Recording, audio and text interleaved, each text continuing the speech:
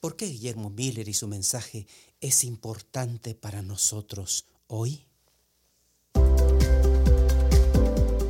Estás escuchando al Pastor Isaías Espinoza con el podcast semanal del Conflicto de los Siglos.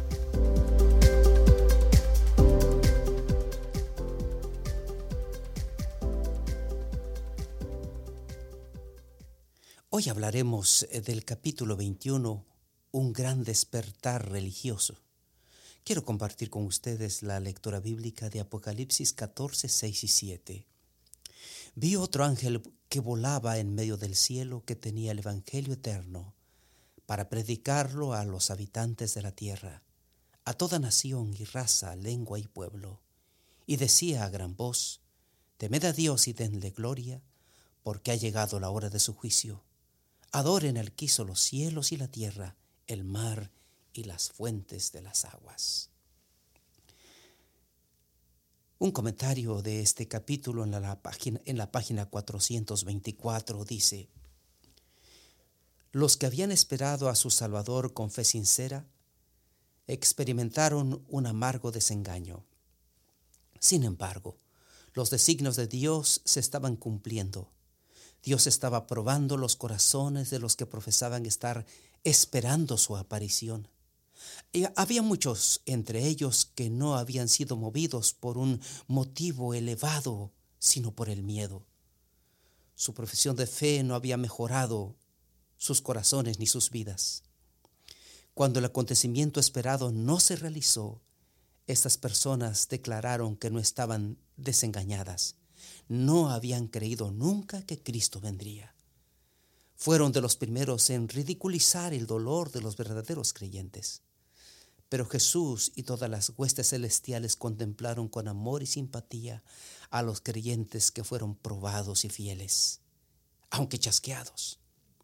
Si se hubiese podido descorrer el velo que separa el mundo visible del invisible, se habrían visto los ángeles que se acercaban a estas almas resueltas y las protegían de los dardos de Satanás. ¡Qué tremendo comentario! La segunda venida de Cristo se convirtió en la gran esperanza, la bienaventurada esperanza del cristianismo, para ser proclamado por todo el mundo. Dios levantó hombres por todos lados para hacer este gran despertar religioso. Algunos de ellos que se declaran en este capítulo se llaman José Wolf, quien, aunque era de origen judío y nacido en Alemania, proclamó con ahínco el mensaje de Cristo y se basó en mucho de lo que Miller estaba proclamando.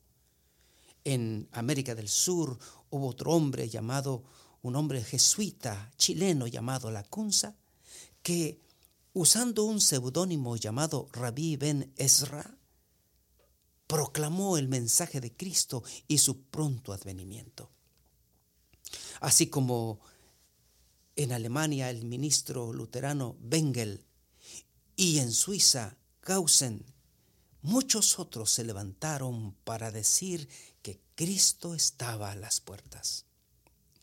En Estados Unidos, por supuesto, Miller y sus colaboradores anunciaban la segunda venida en todo el país. Siempre exponían los argumentos en favor de la próxima venida de Cristo. Había grandes multitudes que escuchaban embelesadas que Cristo vendría otra vez. Y aunque sufrieron el gran chasco porque el Señor no vino como lo esperaban en 1844, quedó latente la esperanza, el mensaje concreto de que Cristo viene pronto.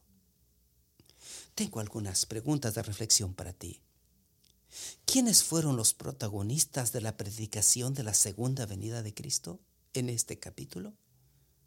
¿Por qué Guillermo Miller y su mensaje son importantes para nosotros hoy?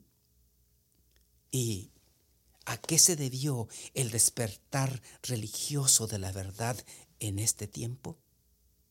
¿Y cómo puede volver a repetirse? Que Dios te bendiga. No te pierdas el próximo episodio de este podcast. Si quieres conocer más, Entra a thegreatcontroversy.org.